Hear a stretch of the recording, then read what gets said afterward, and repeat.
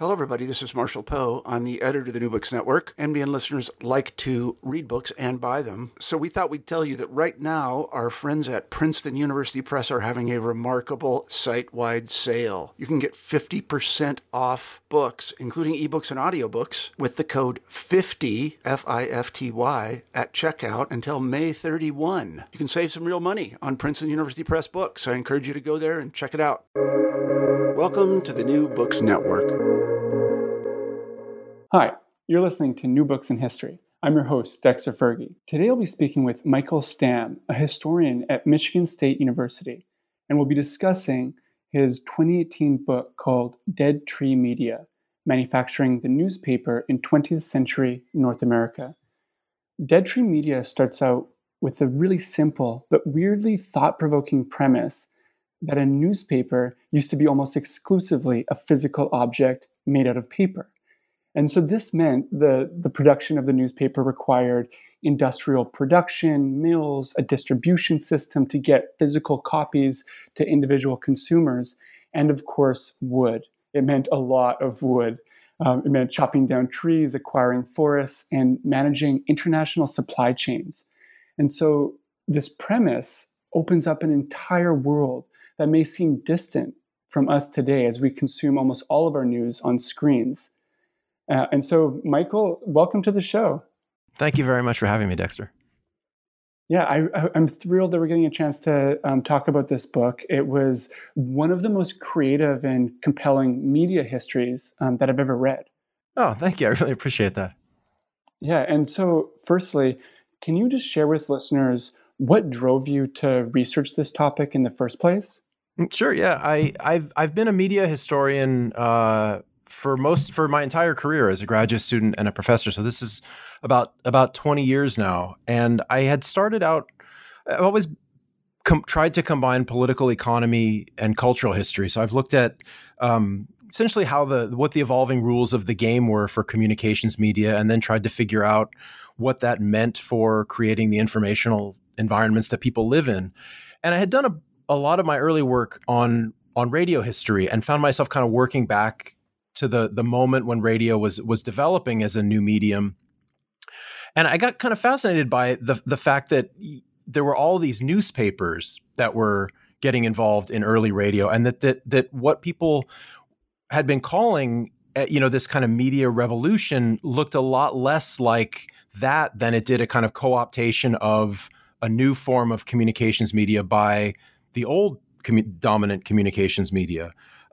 So I ended up writing my first book about the newspaper ownership of radio from about 1920 to about 1950.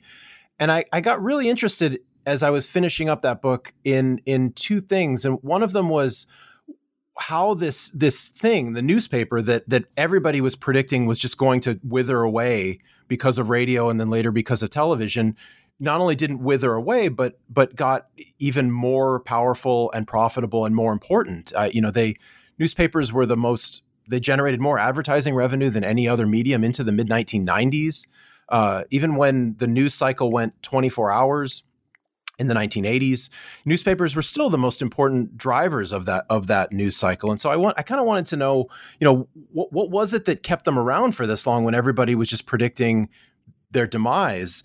And then the other thing that got me into this specific project was, as I was researching how publishers did their business, I kept coming across in publishers' archives and in the trade journals in the US, all of these references to these Canadian newsprint suppliers that seem to be just giving these Americans fits. And to the point that I used to jokingly think of them as like they were like the Libyans that Christopher Lloyd would talk about in Back to the Future, that they just became like these like boogeymen. And what on earth, what does Canadian newsprint have to do with printing an American newspaper? And that was just sort of where I started. I started digging around, and before too long, I sort of realized that they'd had just about everything to do with it. That, by the middle of the 20th century, about 80% of the newsprint that was used in the United States had started as a tree in Canada. And so just kind of following that thread and trying to figure out and explain how that happened was basically what generated the book. Yeah, the book is doing a lot. I mean, it starts off with this like broader history of the rise of the industrial newspaper, the significance of wood supplies, and then it kind of zooms in on a biography of the Robert McCormick led Chicago Tribune, and then kind of takes a step back and looks at the broader history of the newspaper in the second half of the 20th century. And so, given how richly just wide ranging the book is, I think it would be really useful to maybe just start off with what you see as the major intervention that it's making. I guess there's a couple of them. One of them is this idea that information is material, and it remains that way. Back when newspapers were the dominant form of media, it was all material. You gave someone money in exchange for a collated sheet of paper that had news and advertisements on it. That history is something that people seem to be under the impression that we've kind of moved into this era of kind of dematerialized media, which I don't think is true at all. It's just that the factories have moved and the devices that people are using to access media have changed, but it's still very much the same. And I think you can draw a straight line from, the lithium and rare earth metals that are in your iPhone that's manufactured in China despite being designed in California, as Apple announces to you on the back of the device. I think you can draw a straight line back to these kind of international resource-driven supply chains that were part of the history of the daily newspaper, it was Canadian trees rather than Chilean lithium. And it was US newspapers as opposed to this digital device. But the history of information is a material history, and it fits in with and is an important part of these emerging histories of industrial capitalism. So I think that's one of the big interventions there, is that we have to consider the history of media as part of a history of industrial capitalism. I think one of the things that I also hope that the book does is kind of remind people that there's a tendency, I think, sometimes to use journalism and newspapers interchangeably, and that's not the case. Journalism is a hugely important part of what's in a newspaper. I mean, for historians, that's often how we find out about the past. This is, you go to the newspaper to find evidence of what happened.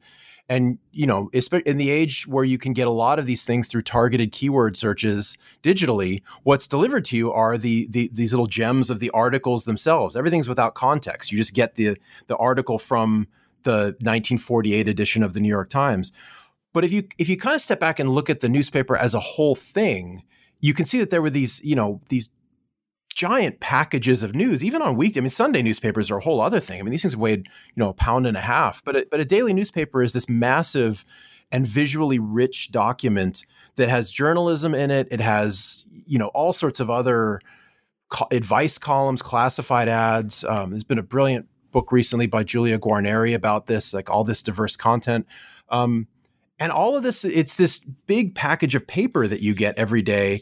And it's, as a material history, as a material object, it's this incredibly, as a material object and as a part of industrial capitalism, it's this huge achievement. I mean, these publishers in big cities would print 1 million copies of a manufactured item on Monday morning, have it all sold by late morning on Monday, and then do the whole thing again on Tuesday. And so I really wanted to kind of reorient people back to the idea that newspapers were these big objects made out of paper that people would get on a daily basis that would have, in addition to the journalism, all sorts of other things that would let them know about what was going on in the world around them. So getting them to think about the old paper package of the delivery. I guess also there were two other things, I guess, that I really wanted to do in the book, and one of these was to show that this was another instant. The way that U.S. newspapers were able to operate had to do with government subsidies. We often think of newspapers as, I think in terms of in First Amendment terms, and we think of editors and journalists who are speaking truth to power, and many of them, and there are many important instances of people doing that. But as business enterprises, newspapers have been and remain to be heavily subsidized. I mean, Richard John's work on the post office was sort of pioneering and showing how the post office enabled the circulation of information. And what I found was that tariff policy did this, essentially by allowing Canadian newsprint to come to the United States with no duties on it, the U.S. government gave a multi-year, multi-billion-dollar subsidy to newspapers. And what they did with this newsprint was they printed journalism, but they also printed all of the advertising that generated the overwhelming majority of the revenues that kept the businesses going. And then the last thing was I really hope that the book shows American readers how intertwined U.S. and Canadian history are. That's not a big insight for Canadians, but for Americans, it does remain that. I mean, there's been an increasing call among Americanists in the last couple decades to internationalize American history, to globalize American history, and there's been a lot of amazing work that's been done there.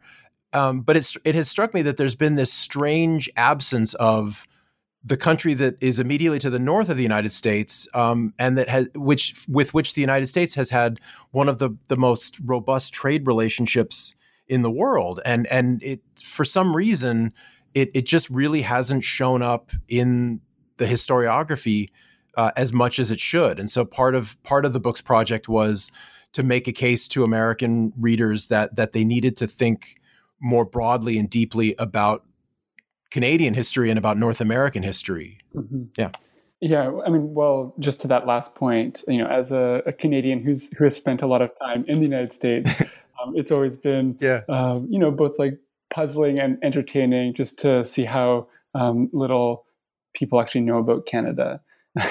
Yes. So I'm glad that you're doing that work. But yeah, no, that's a really wonderful sort of overview of the book.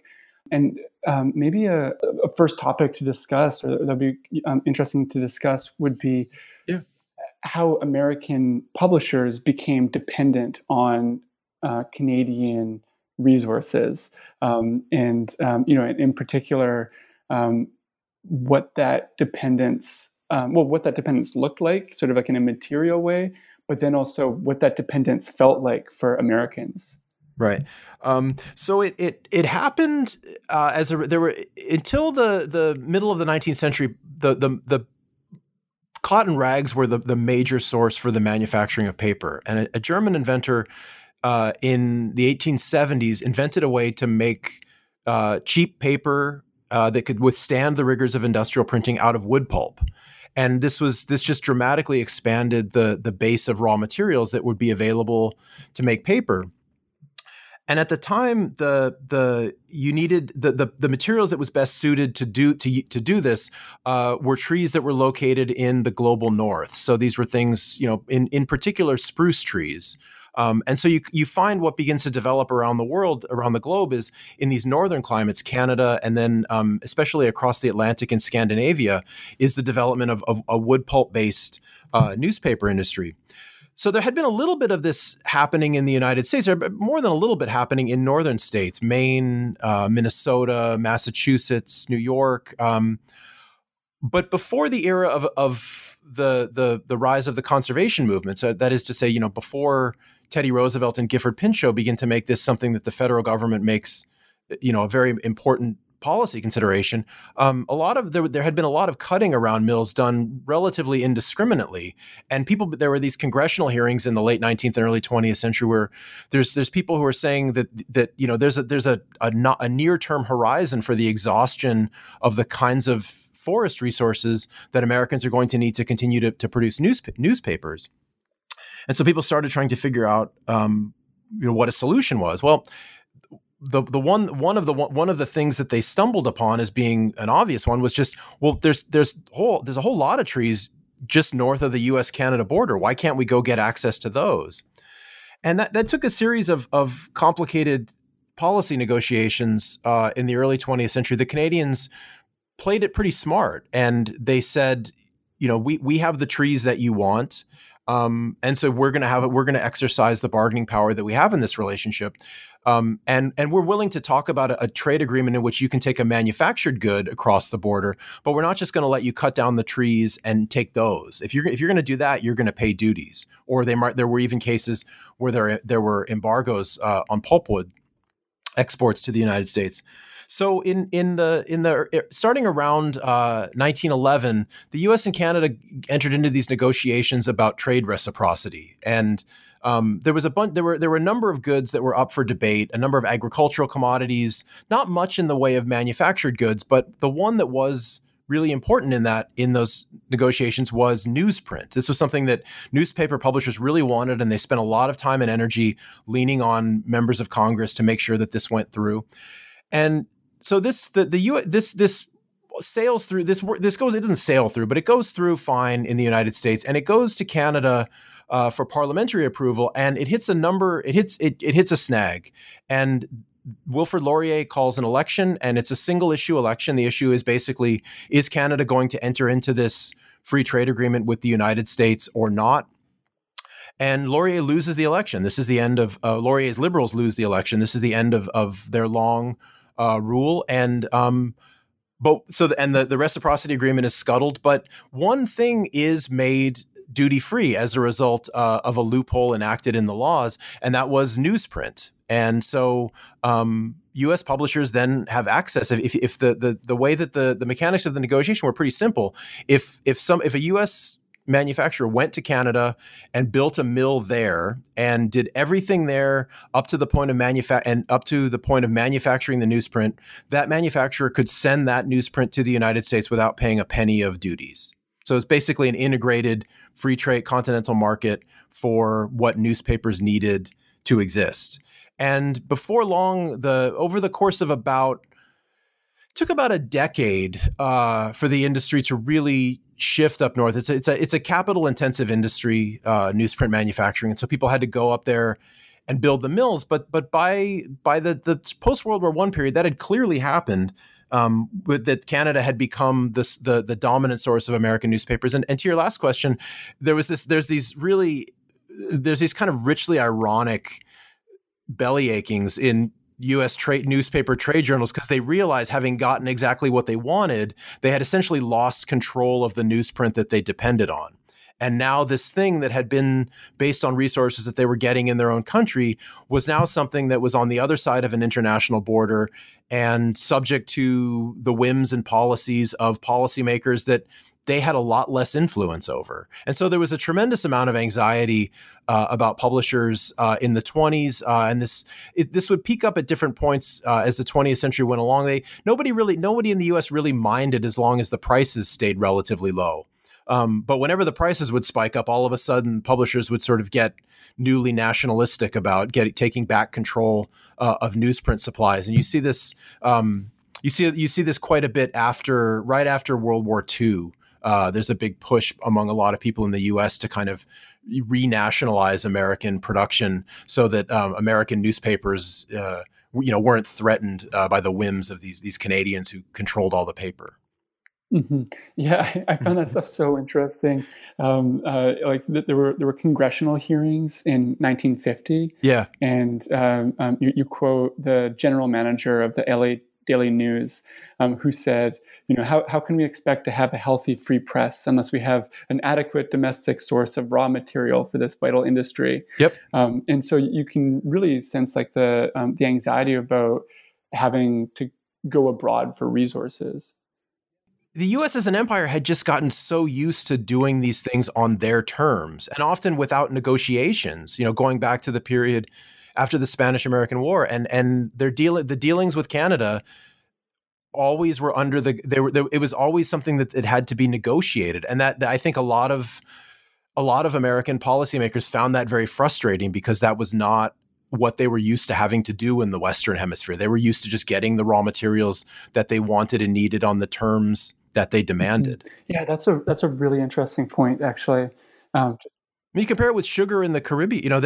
Most other resources in the Western Hemisphere, military incursion would be the precursor to a market being set up that would supply the United States. And I found that, and there's a little bit in the book. There were a handful of these American congressional representatives who made these sort of outlandish statements in Congress about how they thought we should just annex Canada, and if we just went ahead and did that, we wouldn't have to worry about that. And that provoked some not insignificant consternation among Canadians who used this in the 1911 election campaign as a rallying cry to get people to vote for the Conservatives, saying, if you don't do this, there's a decent chance that Canada might be annexed by the Americans, who would simply do that because they want our natural resources. Like, look what they're doing throughout the rest of the hemisphere. Mm-hmm, mm-hmm. Yeah. I'm just thinking back to this paper that I wrote in high school, which was literally about sort of the possibility of Americans taking over our water supplies. Yeah. So yeah, these anxieties continue, and so just moving on, the sort of like the center of your book is the Robert McCormick led Chicago Tribune. Yep. And this is really interesting for ideological reasons, probably above all. But maybe before we get into like some of the arguments about, or at least like in this middle part of your book, can you just give listeners a profile of who Robert McCormick was and what the Chicago Tribune was? Mm-hmm. Sure. McCormick is a sort of endlessly fascinating figure. I think he was a native Midwesterner who was very proud of that. He was born into a family of privilege. His grandfather had started the paper, or bought a stake of the Tribune, and it was sort of the family business. He was brought up with an incredible amount of privilege. And he came to take over the Tribune in 1911. He had a career as an alderman in Chicago and had been a head of the Chicago Sanitary District. And he looked like he might be headed for a career in politics, like as had one of his brothers. But he ended up getting turned out of office, and he had the family business to fall back on. And so when it came time to take over, he took over the paper with his cousin Joseph Patterson in 1911, and this was right about the time that the Free Trade Agreement was going. But McCormick was a very conservative man. He disliked and detested and resented East Coast elites. He had this lifelong antipathy towards Franklin Roosevelt that seems to date back to some overlap that they had in prep school. Although as far as I know, no one has turned up a smoking gun for what really started this all. But he had this incredible hatred for Franklin Roosevelt. But he hated East Coast elites. He really didn't like much about Britain. He was an America First guy back when that was, when that was a thing in the Lindbergh era as well. And he ran the paper that way. It was a paper that I think it's a really fascinating newspaper, because as a newspaper, it really doesn't fit well at all with the traditional histories of the newspaper business and of journalism that are kind of the mainstream ways that we understand newspapers. That is, that there was a partisan period in the 18th century, and in the 19th century, this gives way to the penny press, and you begin to see the mass press detach itself from party loyalty. So, you no longer see fewer and fewer papers with the names of the party in the paper, the Springfield Democrat or the Springfield Republican, for example, and then in the 20th century, you get the rise of the professional reporter and the development of codes of objectivity. And you have these newspapers that are giving objective, fact-based news to the masses. And there's almost nothing about McCormick's Tribune that fits that. I mean, it was an outrageously and overtly conservative outlet for the entire time that he ran it until he died in 1955. But what's really important about it is not just that it had those politics, but that he used the Tribune to then found the New York Daily News, which was one of the first tabloid newspapers in the United States. His cousin Joe Patterson went and ran that, and they started that in 1919. And by the 1930s, they had these were the two highest circulating newspapers in the United States. And the Daily News was a picture-based tabloid that trafficked in sensationalism and these really jarring images. And so I sort of find McCormick and that company really fascinating, because these are what he created were not marginal newspapers. His company had the highest circulating newspaper in the U.S. in the New York Daily News, and then the Tribune was the highest circulating broadsheet newspaper in the United States. And yet you almost never see sustained consideration of this in journalism history. There's a lot of times I think that what a lot of us have done in writing journalism history is focus on the people and the news organizations that we admire, and focus less attention on the news organizations that a lot of Americans relied upon to give them the news. And so I find the Tribune Company really fascinating on those grounds. But McCormick created this hugely successful newspaper. He developed one of the first really major multimedia conglomerates in the United States. He did things that I think William Randolph Hearst is often talked about as like the only person who did this. But when you look at the media empire that McCormick created in the Midwest, he bought in to radio very early. The Tribune was called the world's greatest newspaper. He was not a very modest man. And the call letters of the broadcasting station that he started were WGN, which was the acronym for World's Greatest Newspaper. So he got into radio. He started doing making newsreels. He later got in WGN Television, was later one of the first television stations in the city, along with the Turner Broadcasting System. It was later, this is long after McCormick's death, one of the first satellite stations. And he had this vision of the Tribune as not just being a paper that was going to serve the city of Chicago, but that was going to serve this region that he coined a term for, the Chicagoland region. And he was going to develop this infrastructure that was going to allow him to gather news and send printed newspapers out to communities all across Illinois, Iowa, Michigan, Indiana. So there was, it was this idea of creating really this regional colossus out of a newspaper. And so he ultimately created this extraordinarily successful newspaper that was trafficking in a very reactionary brand of politics. Mm-hmm. Yeah, and I mean that's a great summation of who he was and what his newspaper was trying to do. But it's even more interesting when you start considering these like international connections. So, in spite of his, his like America Firstism, his hyper-nationalism, he also pursued this like really innovative international solution to the paper supply problem.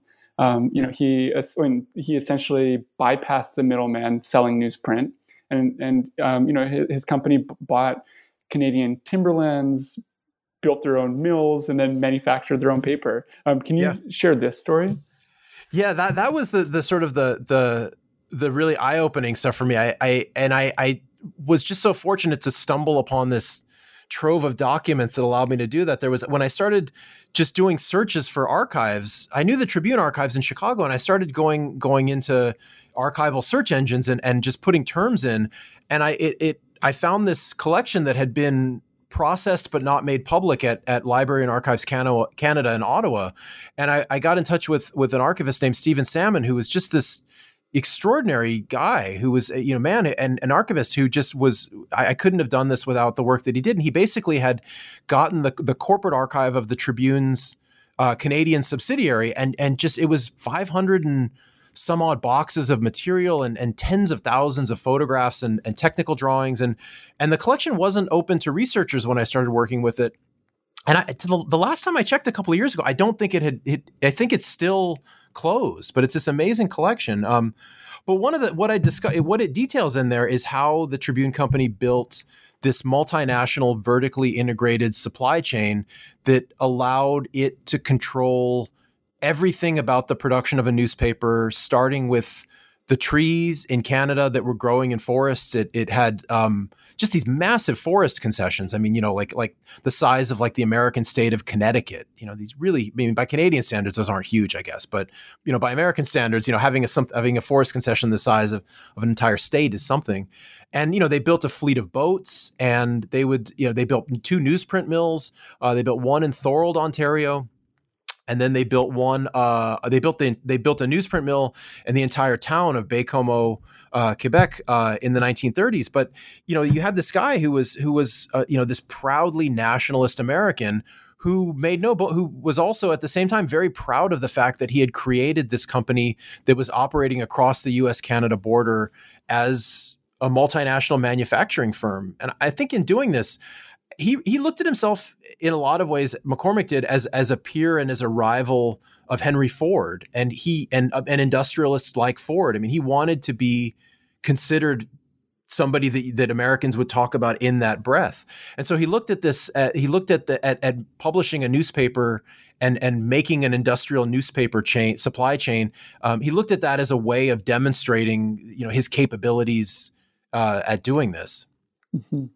Yeah, and I would love for you to talk a little bit more about his critique of the New Deal, the Tennessee Valley Authority, and especially the town of Norris, Tennessee, which was, more or less a company town for people that were working one of the dams in the TVA. And that sort of with his own company town in Quebec. Yeah. That was probably that was really the most fascinating part of this in a lot of ways, is that he was rabidly anti-New Deal. I mean, it just like almost pathological. He hated Roosevelt, he hated the New Deal, and he hated everything they were doing. And on a daily basis would in the news columns of his paper and in the editorials just attack everything that the New Deal was doing as being some sort of, everything was some sort of Leninist or Stalinist project.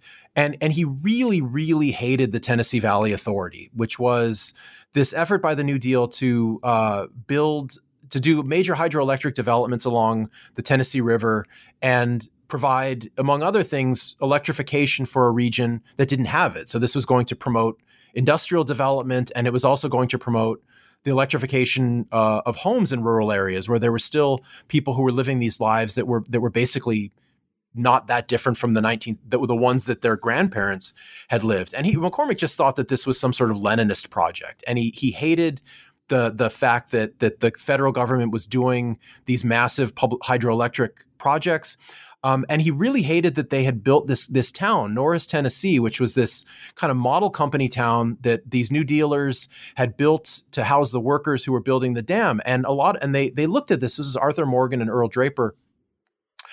They looked at this as this idea that they could make portable and they could do in other parts of the country. That is, you could use good planning principles and to build these towns that fit in next to industrial developments that were going to be financed by the federal government. And you could use the built environment to give people good and enriching lives. And the Tennessee, there were a lot of Americans who looked at the ordinary and academics who looked at the Tennessee Valley Authority and thought that this was going to be this great model that could be used in other parts of the country. And McCormick just thought that it was just absolutely outrageous. And this was one of the most obvious signs to him in the mid-30s that we were headed towards something that was going to look like Soviet Russia. One of the most ironic or, maybe even hypocritical things is that at the same time that he's making all these statements in his newspaper about the Tennessee Valley Authority, he's doing almost exactly the same thing on the other side of an international border in Quebec, which is to say he gets a large land concession that's given to him by the state, by the Quebec government.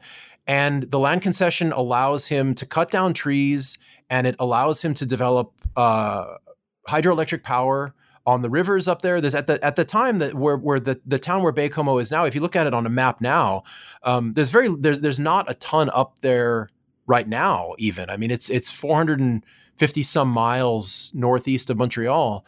At the time that McCormick went up there in the mid 1930s, there was really next to nothing up there in terms of industrial development. There was an indigenous population, but there was very little industrial development up there.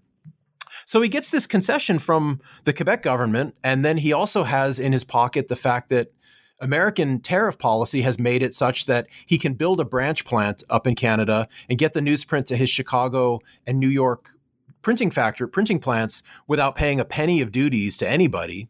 And so he's got state policy in two countries that benefit him. And he decides that what he's going to do is he not just build a mill and let private development happen around it, but he's going to build a company. He's going to build this model town. He's going to show the world that he can do exactly what the New Deal was doing with the TVA in Tennessee, but that this was something he could do as somebody in the private sector. And you can see it's in a lot of ways a sort of high, like a kind of corporate variant of high modernist social planning. It's done by the private sector. I learned a lot from Greg Grandin's book about Henry Ford's escapades in Brazil, and McCormick. I think McCormick looked at Fordlandia as a kind of model, and I think McCormick relished the fact that he was successful. I mean, Fordlandia is this sort of spectacular failure, as Grandin narrates it. And Baie-Comeau was, for the Tribune Company, this huge success, and it's still there. There's still a newsprint mill there. There's other industry there. It's still a quaint little town along the river, and it's very beautiful, especially in the springtime. And but this was all he did all of this development in Canada while promoting America First ideas in the United States and railing against the sorts of federal developments like the TVA was doing. And he was doing all of this with the support of two nations policies in Canada. Yeah, I mean, what I really liked about this section was that you were also using sort of like Chicago Tribune articles about Baie-Comeau. Yeah. So like the Tribune was like really advertising this like variant of modernization that was basically run by the private sector with the not talked about help of both governments. You have this anecdote about the first wedding in Baie-Comeau in 1937. You see this, like metropolitan newspaper in Chicago that was doing stories about its own company town. Yeah. They would. I think the two aims there were. I mean, the paper wanted to show.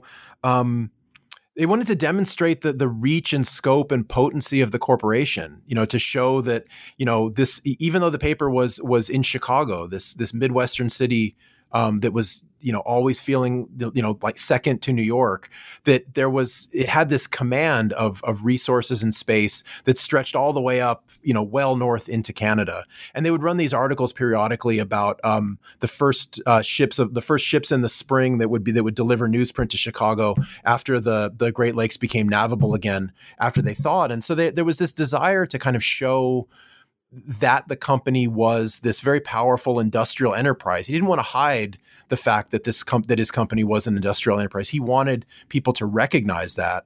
And I think in a lot of ways, he also wanted to use these articles about the people of Baie-Comeau and to show that he wanted to demonstrate that he was good at being paternalist. He had this vision, I think, that was, he was living in Chicago when the town of Pullman failed spectacularly. And he had this, I think he did share a lot of George Pullman's vision about not only building a town as he did in Baie-Comeau, but also being somebody who was kind of a shepherd for Chicago. I mean, he was an unabashed elitist who thought that people should listen to him and just follow his orders and believe what he suggested that they believe. And so by printing these articles about his workforce in Canada, I think he was able to kind of demonstrate that he was very good at taking care of people, that he was really good at being paternalist. Mm-hmm. Yeah, and just moving on to the 1940s, this is a really interesting moment. Again, you have these sort of necessities of like the everyday operation of the business, sort of in conflict with the ideological arguments of Robert McCormick. And so, for instance, McCormick was extremely critical of Great Britain, and then once the Second World War started and Britain and Canada entered the war, he was while still using paper from Canada, using trees, chopping down trees and turning them into newsprint and then shipping them down to the United States. He was like basically attacking the war effort of Canada. And so this is just like another like weird irony of all of this. Can you maybe talk a little bit about this, about how the Second World War played out for the Chicago Tribune?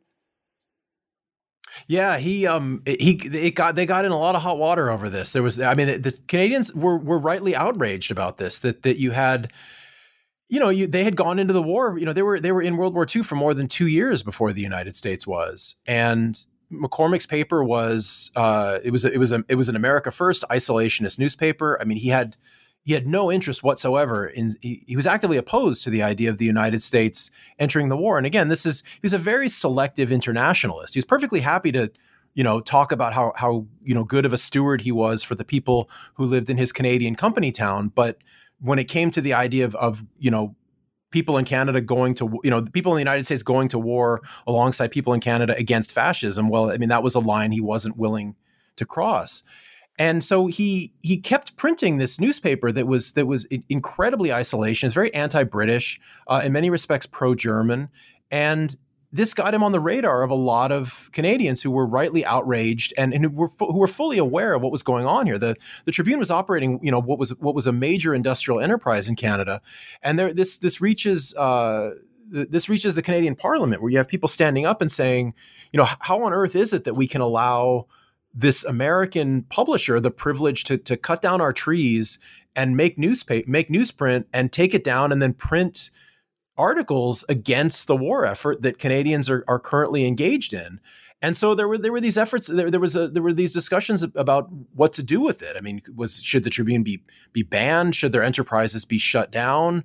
That ultimately didn't happen to them. The controversy didn't ultimately manifest in any significant actions against the Tribune. The most that they suffered was there were power regulations that went into place in Ontario in order to allow plants that were making munitions and things that were necessary for the war effort more power to do that. And so his paper mill in Ontario was forced to run at a lower power output than it had been previously, and so the output went down for a couple of years. And there were these articles. There were a few articles that the Tribune published suggesting that this was somehow some sort of some sort of hit job on the part of Canadian policymakers that were trying to get back at the Tribune for the articles that he was publishing. But the operation ultimately survived. He didn't suffer any significant financial damage as a result of it. But it did bring his enterprise to the attention of a lot of Canadians who maybe weren't quite aware of the scope of the operation. It was, I think, a pretty widespread phenomenon in Eastern Canada at that time, in Ontario, especially in Ontario, where pro-British sentiments ran stronger than they did in Quebec. It was pretty widely known what he was doing and what the politics of his newsprint manufacturing were. And his reputation his reputation took a hit in Ontario as a result of that. Mm-hmm. Yeah, and the 1940s are also interesting because this is the moment that the Tribune Company really diversifies, and you have just some lovely evidence from this luncheon in New York in the immediate post-war years. I think like 1947, in which the company was showing off some of its new products. And so, can you share with listeners what some of those products were, and maybe explain what some of the factors were that pushed a newspaper company towards producing things that had nothing to do with the news? Sure. Yeah. So there was a lot of waste in the newsprint manufacturing business. It required a lot of water inputs. So you put a lot of clean water in and a lot of dirty water came out. There were a lot of chemicals involved in the manufacturing of the pulp and then the manufacturing of the paper. And during the war, the Tribune Company started, materials for all sorts of industrial production were running in short supply. And the company began employing a staff of chemists. They put a staff of chemists to work to try and figure out ways of making the production process more efficient. So figuring out ways of recycling and repurposing certain aspects of the industrial production. And one of these things they figured out that they could use some of the waste sulfite liquor as a way of contributing to the manufacture of synthetic rubber. And so at one point they made these tires car tires out of a compound that they were calling Tribuna, and they put them on a car and they sent it on this well-publicized journey drive from Chicago to Los Angeles. And the idea was that the Tribune was going to help contribute to these American rubber shortages that had been developed because Southeast Asian supplies had been cut off during the war. But then they also started fiddling around with some of these other chemicals and some of these byproducts that had been developing during the newsprint manufacturing process. And they made a few pretty interesting advances there. And the one that they figured out ways that you could make paper plates, for example, out of some of the bark that had been, when you debark the logs that you were going to use to manufacture the paper, you were left with cellulose material that wasn't fit to make newsprint, but you could make other forms of paper. And one of them, so they made, for this luncheon, they made these paper plates out of used paper stock to do that. But then they also figured out that you could make a chemical called vanillin, which they derived from lignin, which was a chemical agent it was a hydrocarbon that was a part of the tree that wasn't useful for the manufacture of paper. And chemists and chemical engineers have been kind of puzzling around and experimenting with lignin for a while in the 20th century. And the Tribune was operating at a scale that they had a lot of it on their hands. And what they figured out was if you ran this lignin through a series of what seemed to be pretty flammable and toxic chemical processes, you would ultimately end up with a powder that you could use as synthetic vanilla flavoring.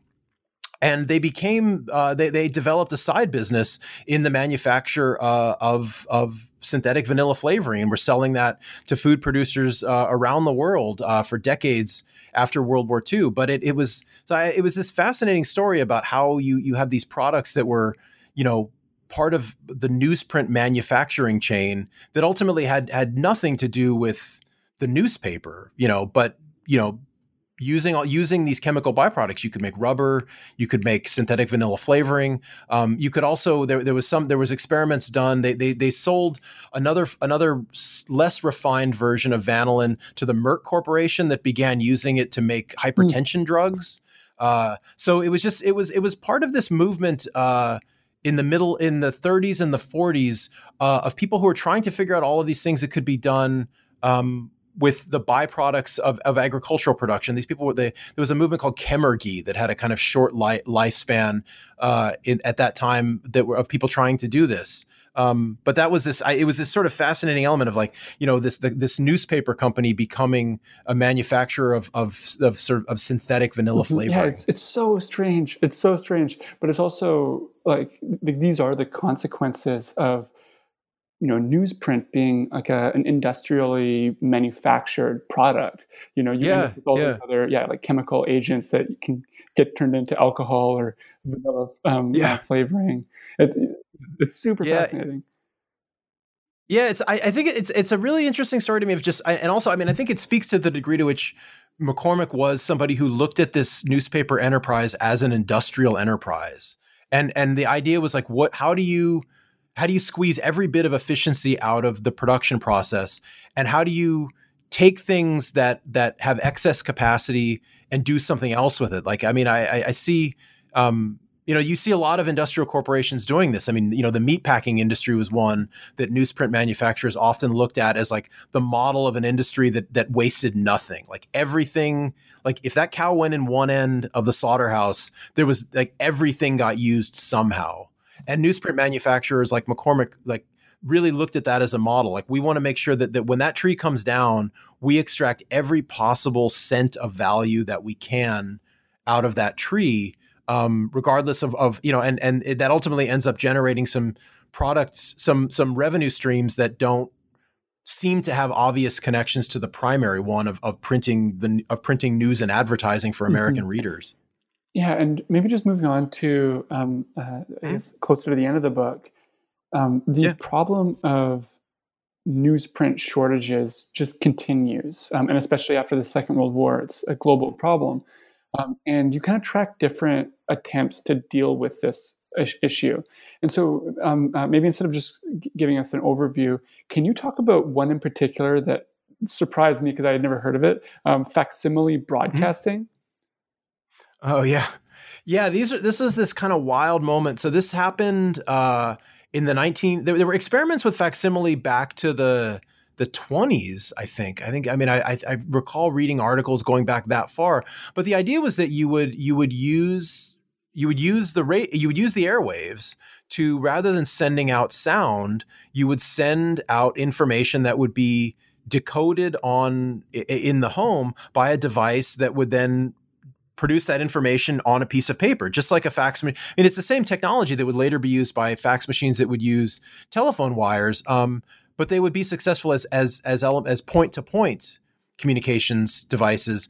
But there was this thought that in the 30s and the 40s that you could use facsimile as a mass medium, and so and the idea, the main motivating factor for publishers was that what it meant you could do is you could sell somebody a newspaper, but then you might not have to bear the cost of having this massive industrial plant and all of this newsprint. You could essentially offload the cost of printing onto the user, who would have to maintain the set in the home and then buy the paper.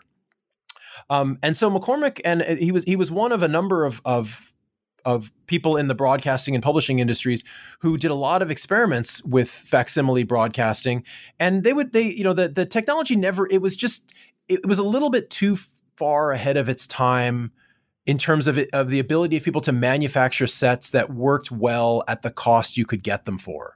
They ended up being these extraordinarily expensive sets that delivered these really what were just kind of cruddy printed newspapers. Like, for what you would pay to have a facsimile set in your house, and what you would pay for the paper, compared to the fact that you could go out and buy this massive piece of newsprint just down the block, or have this massive piece of newsprint just show up on your doorstep, for pennies a day. It just never really took off. And most people found that for the kinds of news that they were getting over the fax, they were perfectly happy just getting that over the radio. But it was this really interesting moment where you see publishers begin to kind of push up against the limits of industrial paper, and begin to try to find ways of perhaps freeing themselves from having to maintain these printing plants. And so with the facsimile technology, they thought they would do it over the airwaves, just like with broadcasting, and that would get spit out. And these episodes continued into the 1970s and the 1980s with television-based newsprint delivery systems. The Dow Jones Company tried this, Knight Ridder tried this, and again, they never quite. The technologies, they always seemed clunky and kind of awkward to people, and never really seemed to offer a kind of satisfying substitute for the newspaper. And they could never be done at cost and at scale. And so they failed. But it does show, I think, that there were these people like McCormick and dozens of other people who were trying, and corporations getting involved in facsimile broadcasting, who started trying to extend ways of delivering news that went beyond the printed page. And what they found, this essentially was what was realized with the internet in the 1990s. Mm-hmm. Yeah, and so the problem of paper becomes like a different kind of problem as we get to like a more like digitized age of information. Can you talk a little bit about just like how that problem changes?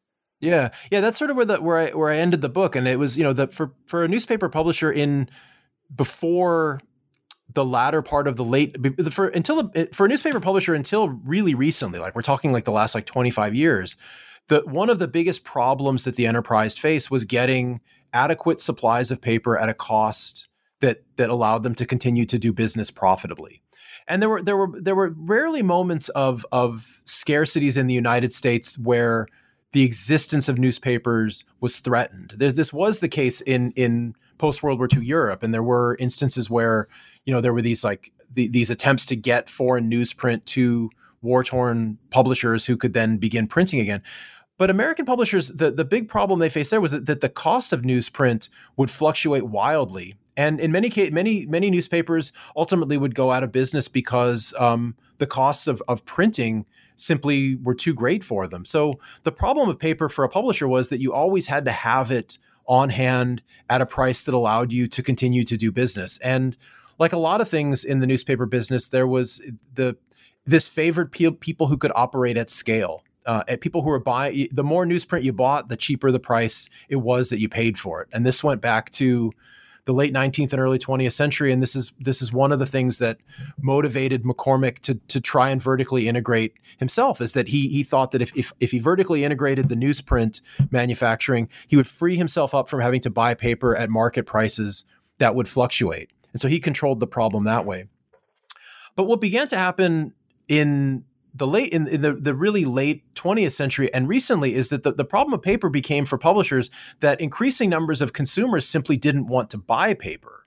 They got a lot more comfortable getting news on the radio, on television, and especially getting news on the screen, on the internet, because that was the thing that really finally broke the newspaper's monopoly on printed knowledge. I mean, the radio and television added a lot to the informational environment that people lived in, but these were different media, and they had different conventions, and they had different appeals, and there was a different way that one interacted with it. You can't, for example, skim through radio stories, and there's a lot of people who much preferred to read a newspaper even in the broadcast era because of the temporal control that it offered them and the selectivity that it offered them. But once you get to text on a screen with the internet, and by the way, in the early period, it's all free. I mean, this was this huge error that newspaper publishers made by just kind of throwing it all up there for free in the beginning. Is that seemed for a lot of people to be, especially younger people, to be an adequate substitute, and they no longer seem to think that getting this collection of paper every day was something that they needed to do. And this is the thing that really ultimately has transformed the newspaper business. It's not. I think I try to propose in the book this idea that what people sometimes look at this as a crisis of journalism, and a crisis of public intelligence. And there are days where it's hard to not see a crisis of public intelligence, and it's hard not to see a crisis for journalists. But the thing that really hit newspapers hard was it's a business problem. And the business of printing a newspaper in the industrial era was based on the idea that you sold people a lot of paper at a very, very low price. I mean, newsprint, it's cheap paper. I mean, it's pulp. I mean, it's pulp fiction. It's printed on the cheapest paper that they could make that would withstand the rigors of industrial printing. And what they would put on that paper is a lot of advertising. I mean, that's one of the things you realize when you read a newspaper cover to cover, or you skim through a whole newspaper on ProQuest or on microfilm, is you realize that more than half of most successful newspapers it wasn't news, it was ads. And so the higher your circulation, the more you could charge for ads, and you could essentially not really worry that much about revenue from circulation, because you're really making a lot of these publishers were making the lion's share of their revenues from advertising. And as people buy newspapers as fewer people buy newspapers, the advertisers look at them as somewhat less attractive ad buys, and you begin to get this kind of vicious cycle downward. And this is what has sort of led us to this situation where you pick up a printed newspaper now, and they often seem just so thin and flimsy. And there's something, especially about local newspapers, there's something really kind of sad and tragic about some of them. That if you're old enough to remember, having a newspaper that had some heft to it, you pick up a daily edition of a newspaper in a mid-sized North American city, and it feels slight, and you read it, and it seems like a lot of what you're reading in it is stuff that you already heard about the night before or the day before online, or on the radio or saw on television. So that's sort of the problem of paper in the 21st century, is that fewer people want to buy printed newspapers, and fewer advertisers are putting ads in it, and newspapers have really struggled to figure out a way to generate revenue other than that advertising subsidy that had sustained them for the 20th century. I think the New York Times will often report quarterly how they're doing on revenue, and their digital revenues are now, I think, greater than the print revenues. They rely on people who are paying for digital subscriptions, but they're an outlier, and they're a paper that draws on a readership that I think by and large treats it like they treat public radio, which is to say it's a public good that you're willing to support with a few bucks every month. But a lot of local newspapers are not really getting this kind of support from local readers, and it's just hemorrhaging. I mean, there's just this huge gap at the local level that as these newspapers have declined and died, you find mid-sized communities all across North America that don't have a daily newspaper anymore. Mm-hmm.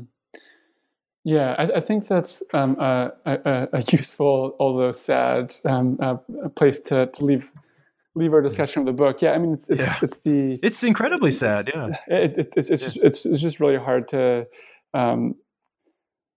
like think about all the stories that don't get reported, and all the local journalists who no longer have jobs. It's really sad. Yeah, it's a fascinating way that there's a kind of way that this is still a material history. I mean, it used to be that the newspaper was the entity that captured the revenue for generating the news. But what you get now is a situation where the device manufacturer is the one who's capturing the revenue from people reading the news. So, Apple is selling and Samsung, they're selling a lot of devices that people are using to access quote unquote newspapers. And so there's still a lot of money floating around in the media business. Like you can still make a lot of money in that business, but newspapers just lost the ability to capture the revenue streams that they had captured so successfully in the 20th century. I think that's a good place to leave the book. I would love to hear about what you're working on right now.